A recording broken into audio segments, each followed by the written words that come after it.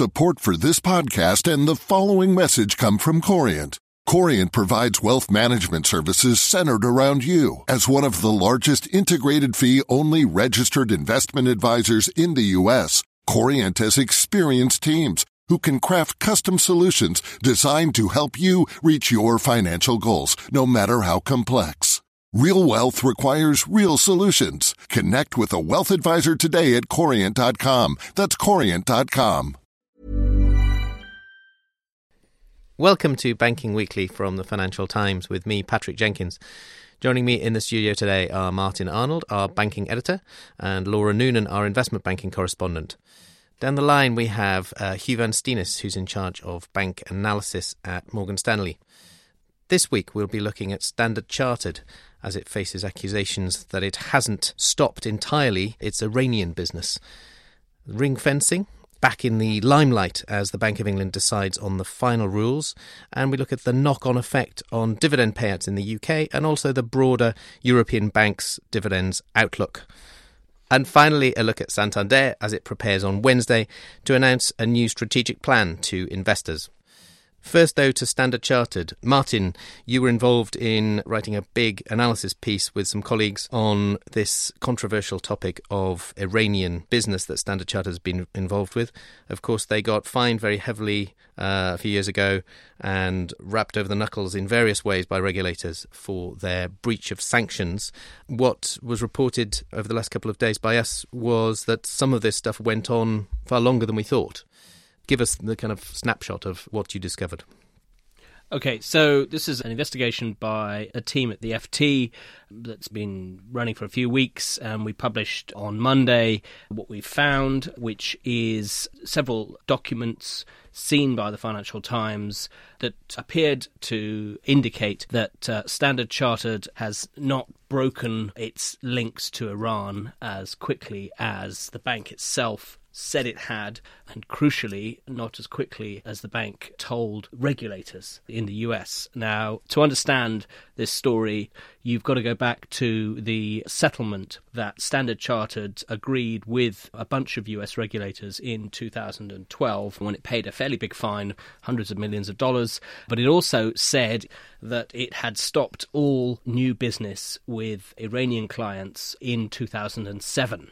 5 years earlier. Now, the documents we've seen indicate that that was not the case, and that Standard Chartered appears to have been continuing to sign new business with Iranian clients, even some Iranian clients who were on the sanctions list well after 2007. And indeed, the bank seems to have been unable to determine whether it still had ongoing business relationships with some Iranian clients after the settlement in 2012. Now, some of this was known that, the bank was still in trouble with regulators, and regulators had disclosed that they were looking into this issue last year. But we've actually seen some documents and emails that show, for instance, senior managers writing to a sales team in Dubai suggesting that they go after a list of clients, including one Iranian entity that was under sanctions at the time. This was in 2009, so potentially pretty damaging. Now, we think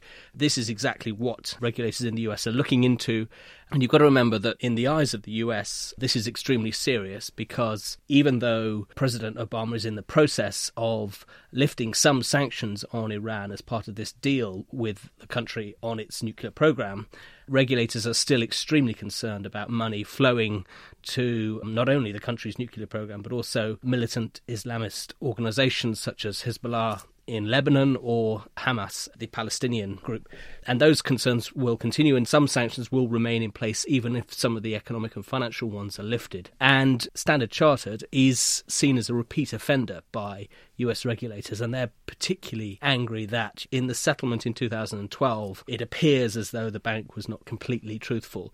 And they were fined again last year for their transaction monitoring system not picking up risky transactions in Dubai as well as in Hong Kong. So there's a real concern that there could not only be a big fine, but also this deferred prosecution agreement that the bank signed in 2012 could be reopened, and the bank could face some kind of criminal charges. And crucially as well, potentially losing its dollar clearing license, which is the thing that is all important to an international bank because it processes a lot of transactions through the US. And I guess that's one reason why the share price fell so heavily on our story. Yeah, the shares were down 4% yesterday. They're down again about 1% today. They're down near 10-year lows now. This isn't just because of regulatory issues. I mean, the bank is facing difficult conditions anyway because of a slowdown in emerging markets and fall in commodity prices, which are two key client areas for the bank. But it is heavily dependent on its ability to access dollar clearing for its clients, for trade finance, for energy deals, for cross-border financings. And if Standard Chartered's ability to access dollar clearing is restricted, then that could be quite damaging for the bank. An early nightmare for the new Chief Executive, Bill Winters, to resolve. Let's move on to the second topic, staying with Martin. Ring fencing. You wrote a piece, again with colleagues the other day, about the imminent finalisation of the UK's detailed rules around ring fencing from the Bank of England's Prudential Regulation Authority. Interesting points that were raised in there, maybe some sense of pragmatic watering down, some might say, of the strictness of those rules, particularly as regards the movement of capital within a group, and interesting knock-on effects for dividends and payability of dividends. And we'll come in a moment to Hugh Van Steenis at Morgan Stanley, who's got interesting things to say about the dividend landscape more broadly in Europe. But firstly, to you, Martin, on that point in the UK and ring fencing in particular, what do you think are we likely to see from the Bank of England, and what are the consequences? All the indications are, from talking to the 5 big high street lenders in the UK, Royal Bank of Scotland, Lloyds, Barclays, Santander and HSBC, is that they have shifted somewhat in their attitude about ring fencing from one of, frankly, alarm and deep concern over how they were going to deal with this to a slightly more relaxed attitude that they can meet the obligations that they're being required to. And I think that's because they can see a more pragmatic approach from regulators. That's certainly my impression. And there's still, a lot of the fine detail in this still yet to be decided, particularly around key areas such as corporate governance. How much overlap can there be between the ring-fenced part of the bank, which is the part that deals with the retail depositors, and the rest of the UK operations, and how much overlap there can be on the boards of those two entities, and also with the parent, the holding company at the top. And the other area that there is concern about is on financing and how much control will they have over, for instance, the ability of the parent group to extract capital out of the ring-fenced entity if it's in excess of the requirements of the regulator. So I think we could see some clarity on those areas, but the final rules won't be in place until the end of 2016 or early 2017. So that is a bit of a concern for the banks. They want the regulator to hurry up and to give them some clarity on this, because banks like Barclays, for instance, wants to have the structure pretty much in place by the first quarter of next year. Let me bring Hugh Van Steenis in from Morgan Stanley at that point. Hugh, thanks very much for joining us. As Martin was saying, ring fencing rules in the UK, even if they are slightly diluted, they will present some kind of constraints on dividend paying ability, certainly within the group. But you're fairly bearish about UK banks, particularly on dividend capacity going forward. There have been some indications of dividend cuts. But interesting, you contrast that with the broader European picture. Well, I think for me, dividends are the acid test for a bank's investor. Do we have clarity about the shape of bank regulation and the earnings power of the bank? And I think it is striking that a number of the UK banks either have cut their dividends, like Standard Chartered, or have signalled they won't be increasing them, like Barclays. And I think that speaks to the ongoing challenges as regulation is still evolving in the UK. And I think, Martin's piece about the structural change in the UK is still very challenging. I think there is a new settlement which is trying to have a process of consultation to have an outcome which works for the UK banks, but it's still a real hurdle. Across Europe as a whole, I think that bank dividends are still under constraint as banks are trying to earn their way into their new ratios. But there's a number of banks which this year have actually hit or beaten their expectations. And I think it's interesting, the bank stocks which are up most this year, whether it's UBS, ING, Intesa or KBC, are all ones which have signalled they can increase their dividends. And so what we're really looking for is, we're truffling around Europe for which bank stocks can potentially increase their dividends into next year.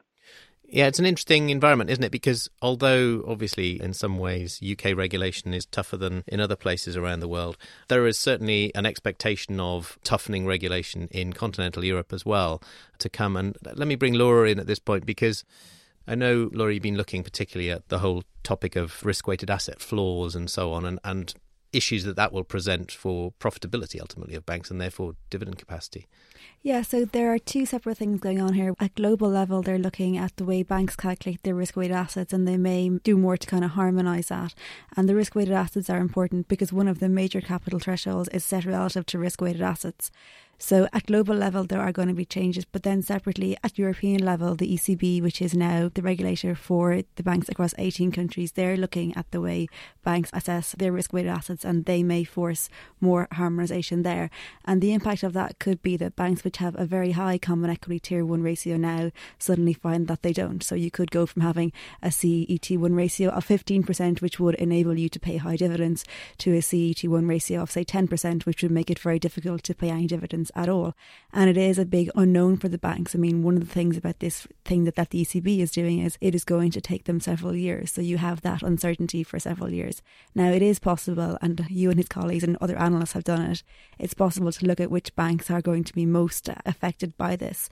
But you can't be too prescriptive on the outcome until we know more about exactly how far down the route the ECB is going to go in terms of actually harmonising things. So I think that is going to be an uncertainty in terms of dividends for the Eurozone banks, certainly for the coming years.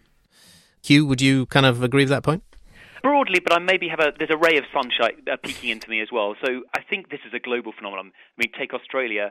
They recently asked the Australian banks to double the amount of capital they're holding against their mortgage loans, which has driven almost every Australian bank to raise capital and also hold back their dividends for the next couple of years. So I think this is a very big material global issue, as Laura said.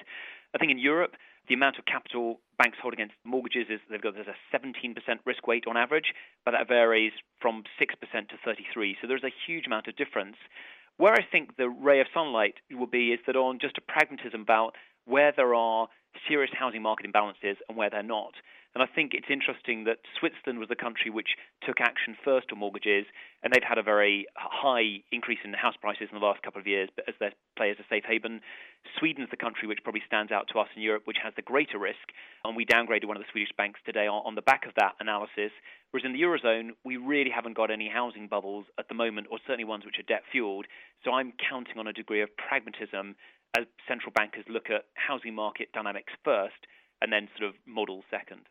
Let's hope your optimism is well-founded, Hugh. Thanks very much for joining us. Pleasure. Our final brief topic for the day is Santander as it prepares on Wednesday to outline its new strategic plan. Martin, what are you expecting? We're expecting a new set of targets from Anna Botín, and also the first real chance for investors to get their teeth into her strategy for the Eurozone's biggest bank by assets, 1 year since she took over from her late father as executive chairman. Are they going to be exciting, the targets? Well, I've looked at some of the analyst estimates, and analysts are predicting a slight uplift in terms of return on equity targets and capital targets, and perhaps even cost-cutting targets from the ones that the bank currently has in place.